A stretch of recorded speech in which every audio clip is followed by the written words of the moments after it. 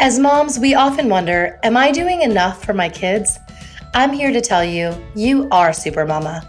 That's because we have an undeniable superpower, our intuition, and it never steers us wrong. I call it our mom sense.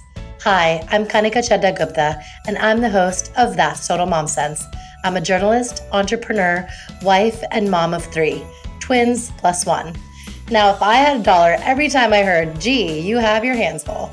On my podcast, I interview influential moms from various industries and cover topics that all first-time parents grapple with, from getting your baby to sleep to screen time allowance, your new normal in your marriage, and how to dedicate time to yourself. Learn and laugh along with That's Total Mom Sense. We as a global community are reeling after witnessing the devastating events that have been going on in the U.S. justice system with the recent deaths of George Floyd, Breonna Taylor, Ahmaud Arbery, and countless other Black citizens who died at the hands of police officers in the past decade. Institutional racism is still prevalent in our country today, and Black Americans have been targeted, stereotyped, and killed without just cause for generations. Enough is enough. On today's episode, we're going to discuss how racism impacts our society, how we can educate ourselves through literature and resources, where to donate, how to support Black-owned businesses, and get involved with the cause. Today, I am joined by Shavonna Renee Newsom. Shavonna is the co-founder of Black Lives Matter Greater New York, a civil rights leader at the forefront of the new civil rights movement and former financial advisor at New York Life. She has dedicated her adult life to the betterment of her community and our nation as a whole. Her parents actually met at a civil rights rally in the 1960s, so you can say that she was born into this fight. The Bronx native was raised in a devout Christian household. As a youth, Shavonna's father became very ill, and she became his advocate, learning early on how to negotiate for healthcare with insurance companies and the local pharmacy. She attended pre-K through college in the New York's Congressional District 15th. The 1 year she chose to study out of state at the prestigious Howard University in Washington, D.C., her political action was noticed by then Senator Barack Obama's campaign staff, and she was asked to be part of the 2008 Presidential Inaugural Committee. As a financial advisor, Shavonna served her community. She worked on the $50 billion challenge, which created college savings, retirement plans, and generational wealth for over 300 Black and brown residents of New York. Since then, she has engaged in protests and activities to combat financial injustice. Over the past few years, Shavonna has worked tirelessly leading protests and seeking justice for the families of police brutality. She works with members of the LGBT community, victims of human trafficking, the mental health community, women's reproductive rights organizations, and housing justice advocates. She co-founded Black Lives Caucus, lectured students, and expanded Black Lives Matter Greater New York to multiple New York City charter schools. She is also the producer of Black Lives Matter with Shavonna on WBAI 99.5 FM. She is currently running for Congress to represent New York's 15th Congressional District. The primary is on June 23rd, 2020. Shavonna, thank you so much for taking the time to join me today. We are in the middle of a revolution, and you have made the time for me. So I really, really appreciate that. Thank you for having me. And please don't make it sound like that. This is about the people. This is a people's revolution. And I applaud you for what you're doing, just to spreading the word and keeping everyone informed so they can know how we move forward. Like, what are the next steps in the revolution? I'm happy to be here. Thank you. It's wonderful. You have been on ground in New York with the peaceful protests that have been happening since day one. Can you tell us about what the sentiments were like and what that experience was like for you? I've actually been in both places. I've been in Minneapolis. I went there about 2 days after the world knew about the murder of George Floyd. So it's very different of feeling what's happening in each place. I was at the site where George Floyd lost his life when they announced that one officer would be arrested. Now, I want to walk you through it where he lost his life. It was actually love and community, and people drew murals, and there was prayer, and everyone was just as one in unity. Now, the nights there, it was very angry. It was very passionate. People were expressing their outrage with law enforcement and with the American government. But when I saw a PT Cruiser crashing into New Yorkers, happening to my friends, I have footage from their social media platforms. I knew that my work had to be here. I had to be in New York. I felt it was an important time for people who had been on the ground for so long to lead with direction, lead strategically, and give people what to do next. So that's what I've been working on. Yes. Wow. That's incredible. With the COVID-19 pandemic not slowing down and Black communities being affected by the virus in large numbers, was assembling a cause for concern? So to address the first part of that, when COVID-19 hit, okay, everyone sheltered in place. But we saw from our social media posts, me and Black Lives Matter Greater New York, which I am the co-founder and I'm a candidate for Congress as well, we saw that all the Black people we knew, like all around the nation, were losing people. There were memorials going up all the time, these dedication posts. And then the numbers came out of Chicago, and it was like, wait, we need to call on Governor Andrew Cuomo of New York State right now to release the data and demographics by race. And in doing so, we also called for more testing sites. Then we were I was already in the streets feeding people. We knew about the food desert that the Bronx already had, but COVID-19 exacerbated that with 38 million people being unemployed. So we raised tens of thousands of dollars to feed, as of date, 6,000 people with door-to-door food service. But I think that the people, when they saw the murder of George Floyd, it was like, give me liberty or give me death. People would rather risk COVID than to continue to be oppressed by a system. Our liberty was more important. Ending police brutality was more important. Now, at the rallies that Black Lives Matter and the marches that we've held in New York, we have given out PPE. We do give out face masks. Some of our allies come out and they give out hand sanitizers. It's a little hard, to be completely honest, to social distance when you drew a crowd in Times Square yesterday of roughly 30,000 people. That's kind of hard on a New York City street to social distance, but everyone was wearing masks. Everyone was trying to practice this. But I just think that police brutality was worth the risk. Yes, absolutely. And, it's a long time coming. Absolutely. Right? I mean, it took something so catastrophic to galvanize everyone. But, this has been the status quo for 400 some years. Absolutely. And I think why this death galvanized people and it motivated people, so many first-time protesters, and I want to give a shout out to them, the people who have never been a part of a movement, never even shared a hashtag, who decided to come out and fight the good fight for liberation. When we watched the murder of Eric Garner on tape and we watched him scream the same words that George Floyd said, I can't breathe. It was like, okay, we believed in the Department of Justice. That did not come. Black Lives Matter Greater New York, we protested in the final hours before the statute of limitation would end on them filing charges against Officer Daniel Pantaleo. That's the man who murdered Eric Garner. We saw that New York State set no precedent, that there were no changes. They left our calls for an elected civilian complaint review board. All of these things went unanswered.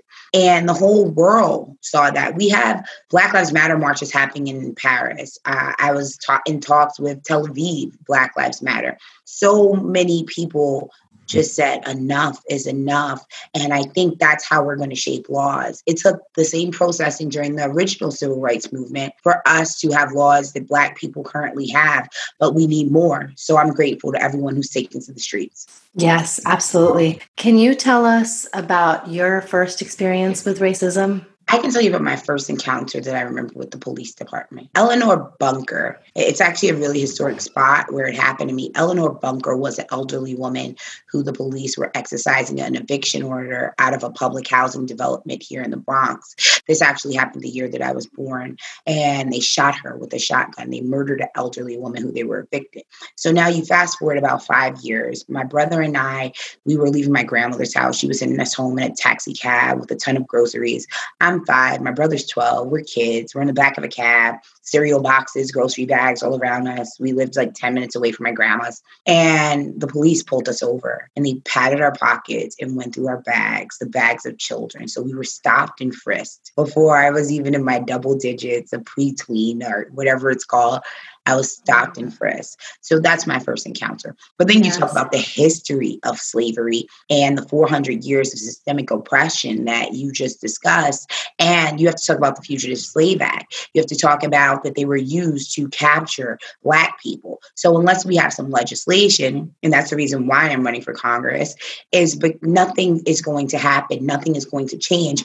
And yesterday at our rally that I mentioned in Times Square, we rolled out something called the Black Act. So it's a series of policies and bills that we know needs to get passed. And it's way more than police brutality. It's child and family equity. There's an education component where we support the Green New Deal for NYCHA, halting solitary confinement, utilizing of special prosecutors. So it was a whole Black agenda to protect us that we released yesterday. Wow. Amazing. Tell us what inspired you to take the leadership role of Black Lives Matter Greater New York. Well, some would say that activism is in my blood. My parents met at a Black rights rally in the late 60s. They were protesting for history, Black history to be taught by Black teachers in schools. So I was always, as they say, the kids now woke. My parents gave me books like Before the Mayflower. My parents love watching the news. So we would always debate things around the kitchen table. I remember the first protest that I ever attended, and that was for Sean Bell, who was murdered the night before his wedding. So you fast forward a few years, I was doing these things, but didn't know what activism. I didn't label myself, organizing tennis associations, mutual aid. But we did this campaign that said, I ain't voting until Black Lives Matter. So that pretty much was to address that Democrats nor Republicans were addressing Black issues. And we were calling for people to withhold their vote in the presidential election. So when we got back from protesting the RNC, my brother and I, who's the co-founder and current chairman of Black Lives Matter Greater New York, we decided that we needed to do more. We are not an official part of the global Black Lives Matter movement. There are only about 30 chapters, but there are 400 unofficial chapters. It's spread globally. And we weren't so much as happy or satisfied with what was being done by Black Lives Matter New York City, which is currently gone out of business and shut its doors.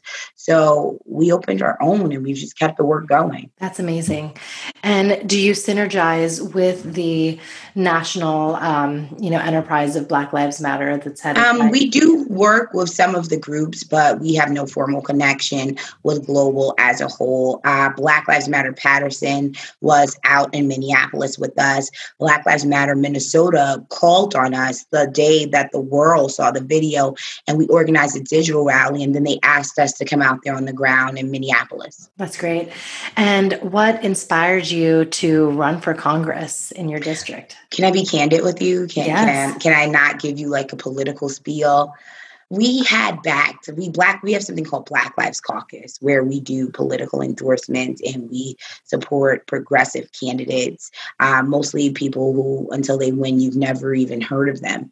And what would happen was they would get into office and they became scared to say anything about Black issues, about police brutality. They wanted to seem anti-cop, about things that we needed them for. They would ignore us, or they wouldn't even retweet. So now was just absolutely the time for me to serve the community that I'm born and raised in and currently lived in. I felt that there was not a better candidate who would do what I plan to do for New York 15, which is in the South Bronx. There was no one who would be unapologetic, who would be unbought and unbossed, and who had already been out there fighting the work as a true organizer and an activist for my people. So I had to step in. I've always stood at the vanguard. So the next step for us is absolutely legislation. Yes.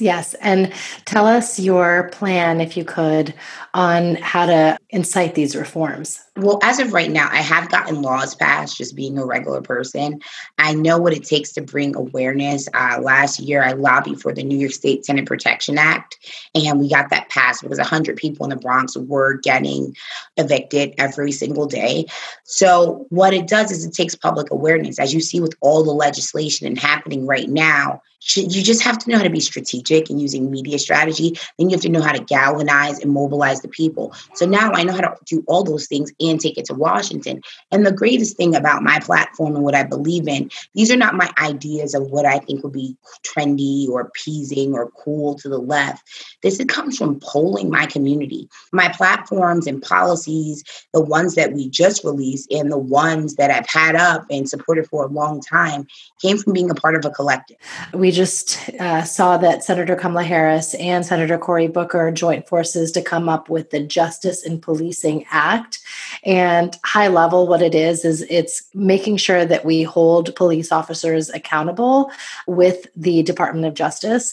So when she broke it down, she said that right now, when questioned, officers are asked, was force reasonable with whatever arrest it was at hand? And they're changing the verbiage to be, was force necessary? And so I think that this legislative package could provide a lot of the change that we're looking for in holding police officers accountable, especially those who bring racial biases to the job. What do you think of this act? I feel like everyone pushing police reform, it's a step in the right direction, but I always feared that it's a little watered down. Mm-hmm. And what I addressed with you earlier about the Black Act, we have something in it called the I Can't Breathe Act. And there's also other police reform policies where, say the I Can't Breathe Act, it would prevent another or harshly punish actually officers who deny you medical attention if you are in their custody. That would be a Class A felony. Yes. Next, if you are murdered in their custody, that's an automatic murder. The same way that they would charge you or I, pick us up and let a jury of our peers decide. That's what needs to happen with officers. We also need a special prosecutor to come in when these incidents happen. We need to disband police unions because they have far too much power over our local and state politicians. We need to end this blue wall of silence that if officers do things like what we're talking about, if they abuse their power and their privilege, they should be facing jail time and a loss of their pension. So I just think we need to be harsh because a lot of it sounds really good when we scream out police reform, but what is the accountability? It needs to be more than just a wordplay. And I think that everyone's growing tired of these watered down bills. Yes, absolutely. And how does this relate to the Defund the Police campaign? Can you elucidate that for us? The problem is, and you see it when you see tanks rolled out into American cities and you see Donald Trump's horrible behavior calling for the military. Now, with the funding that departments have received, they are a small army, especially where I'm calling in from in New York City. So we need to militarize police. And secondly, we need to take away some of that budget. With that budget taking away from them, we can give that money to the community. We can give that money to social work programs. We can use that to fund education. In New York City alone, if we took away a portion of the police budget, we still have $425 million to give to schools. The school, you know what broke my heart? I got a sound permit. Usually as an organizer, I don't get any permits. It's like, why am I asking permission? But my campaign team was like, hey, go get a sound permit for your campaign kickoff. So I went to the police department in my community. Now, this is one of the poorest congressional districts in the nation. I went to school in this district, failing schools, all the things attributed with poverty, they happen here. And when I pulled up to the police department, it was nothing but brand new shiny trucks. They had all these wonderful new cars and vehicles that really just weren't needed. Even when they went on their shift, there was tons of new cars still held back in the parking lot. And our schools don't even have books. Yeah. So people need to think about that when they think about funding to police departments. Yeah, absolutely. That makes so much sense. And I don't want to hear any more delays, as we've seen with the income bill. Now, I did some work with Andrew Yang had actually signed on to this and other income movement people calling for the stimulus before there was the first stimulus during this pandemic. Now, you see how quickly they got out those trillions of dollars. We don't have to wait a long time to go over a budget. We don't have to wait a long time for justice. What they do is they tell us to wait and then we forget. So right now, I would encourage all the protesters who are currently out there to keep going and do not let up. because that's the way that justice is swift. Because you Yes. see, no one was proposing these bills. I saw earlier in the day, congressional Democrats also had something in the works, and Nancy Pelosi was speaking earlier. Mayor Bill de Blasio was talking about defunding the police department. But if Americans and immigrants and undocumented workers, if everyone wasn't taking to the streets all around the world, this would not be happening. Yes, exactly. And those who can't, I feel like social media has become another vehicle to get Absolutely. involved. It's a true tool because there's cool sites now that lets people know where you can protest, where you Right. can go, how do you reach out. It's just making information so available to the public. And if it wasn't for cases going viral like George Floyd and Eric Garner, would we really receive justice? Yes, exactly. So Sacramento Kings announcer Grant Napier said all lives matter. And there are a lot of, non-Black citizens who say that. What do you have to say to them? First of all, it's offensive. And the people Yeah. who say all lives matter know that they are trying to hurt and suppress a movement. A simple way of saying this is everyone believes in research for cancer, right? And spending money to stop the deadly cause of cancer. No one ever calls the Susan G. Komen Foundation and asks, what are they doing for AIDS? That's the first thing about it. It does Right. not have to be inclusive. And if you really wanted the true meaning of it, it's kind of like Black Lives Matter too. Yeah. Black, hey, how are you? We are here. We exist. Black lives do matter. So when anyone says all lives matter, they're being dismissive and they're being highly offensive, and they know exactly what they're doing, and they're doing it to hurt people who stand on the lines every day and people who are possibly going to be victims of police brutality. I refuse to explain that to another racist again in my life because Exactly. you're smart enough to have Google. It's been going around for 5 years. People have been saying the term. You say that to be cruel, and you say it to be harsh, and you say it to be a downright racist. And I have to put that in my space. Yes, exactly. No, and I completely, vehemently agree with you because there is such a thing as white privilege. Oh, it's a big thing. Yeah. And it's just, people just kind of gloss over that. And, you don't understand an entire race's pain and agony for generations that have really been kind of suffering and paying the brunt of all of it. And only now are we really kind of had enough and trying to create and provoke major change. But and it's just and it goes back to the people because you look at with the civil rights movement, how long did the boycott took? It took months and months on top of months for the bus boycott. It took about 8 days of unrest. If Black people and our allies were not standing up, guess what? We would not be addressing these issues. Kamala Harris would not have a bill. Mayor Bill de Blasio would not be saying anything. If there wasn't public unrest, these things wouldn't be happening. And everyone sees the wealth disparity because we can talk about police brutality. We can talk about 235 Black people losing their lives at the hands of police officers just last year alone. We can talk about all the housing injustices. It's just easy to ignore because if we really opened our eyes and looked at it and we did nothing about it, we know that we were a part of the problem and that it was just inhumane to treat another human being like that. I think people think because people who look like me and people who have melanin in their skin, they find a way to dehumanize us so they don't have to make a change, so they don't have to feel something. But if you can stand back and say, hey, that's a living, breathing person, or even what about those people who love animals but say nothing about Black rights? You're racist. If you don't speak up, if you don't see an injustice, then you're a bad person. Exactly. Michael Che actually did a stand-up bit about this that was really, really powerful.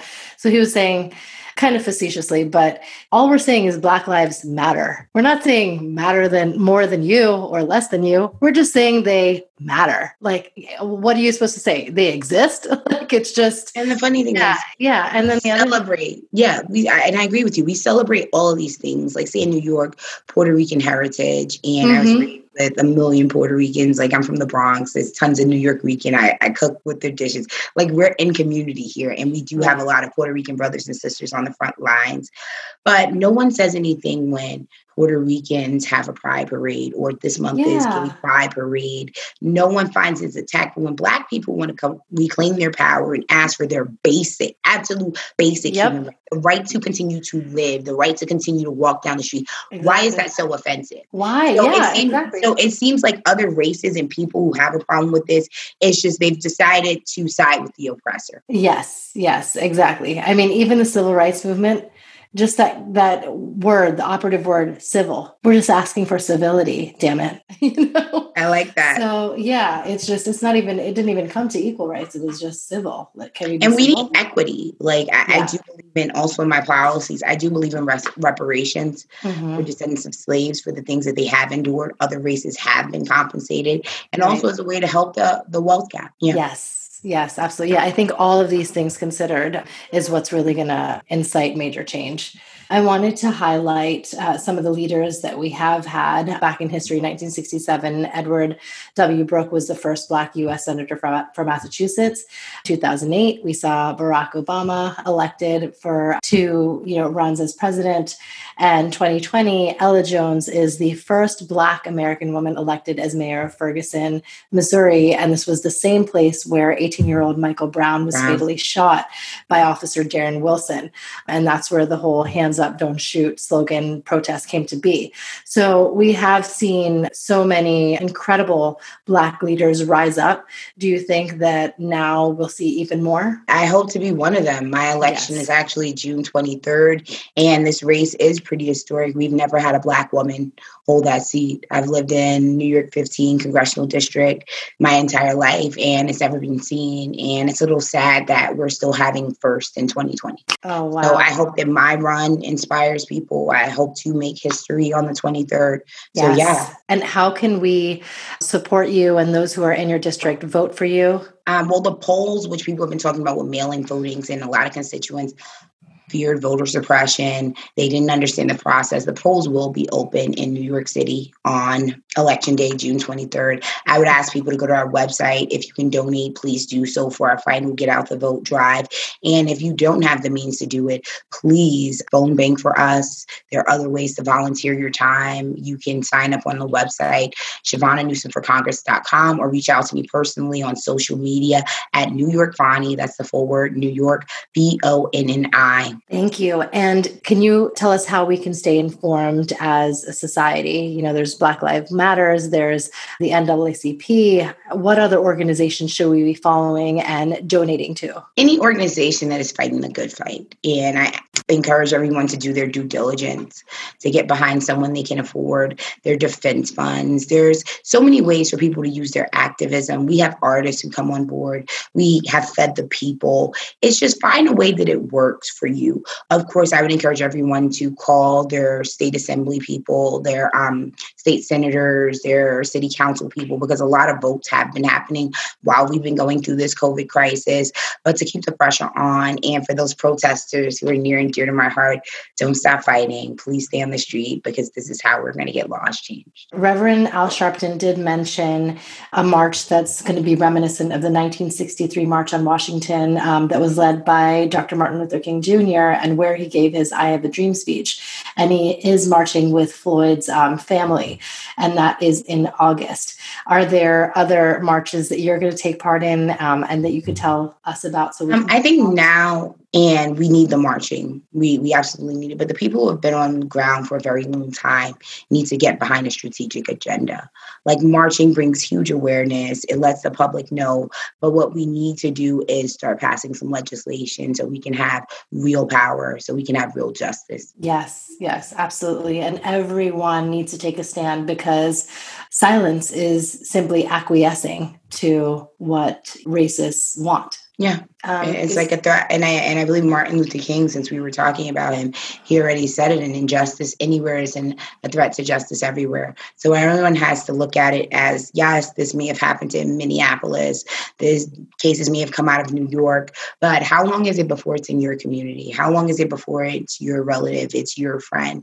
You have to think about it like that. You have to see everyone as a relative of your own, and how hard would you fight if this touched your community? And tell us again where my audience can find you and follow you and support you. On social media, all platforms, is New York Vonnie. That's NEWYORKVONNI, New York Vonnie. And my website is ShavonnaNewsomForCongress.com. Those policies for Black Act are up there, as well as Black Opportunities website, and Black Lives Matter Greater New York. Thank you, Shavonna. This has been a blessing. I'm so glad that I was able to have you share your story on my platform. Thank you so much. Thank you all for listening. I want to make it a point to amplify melanated voices and share the untold stories of Black citizens using my podcast as a platform. As Dr. Martin Luther King said, injustice anywhere is a threat to justice everywhere. We are caught in an inescapable network of mutuality, tied in a single garment of destiny. Whatever affects one directly affects all indirectly. Please educate yourselves and your children. Visit websites like blacklivesmatter.com, the NAACP.com, and The Conscious Kid. Support Black organizations in your community. Buy from Black-owned businesses, and I will be highlighting several of those on my Instagram at Kanika Chadda Gupta. And write to your mayors to demand police reforms and reorganizations of funding. We can't fight this fight alone, and I appreciate all of you in taking a stand for anti-racism. Remember, always trust your mom sense and dad sense. Stay strong, everyone. See you next time. That's total mom sense.